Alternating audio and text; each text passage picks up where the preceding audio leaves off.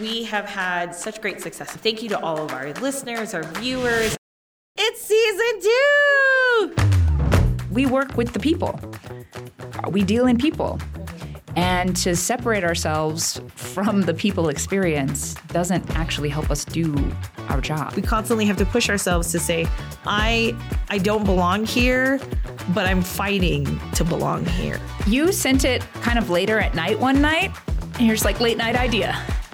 Tears. And I was like, oh, I'm gonna have to check in with her tomorrow morning. Perhaps she is currently crying right now. I don't know. Succeeding in an area means leaving behind another one. And I'm asking myself, what the hell am I doing? I'm terrified to tell my team. My mom's incredible. Oh my gosh, she's like Martha Stewart. I think that balance is really key to a life. What do you do when everything feels like too much and you want to give up? Season 2 is coming in with a roar.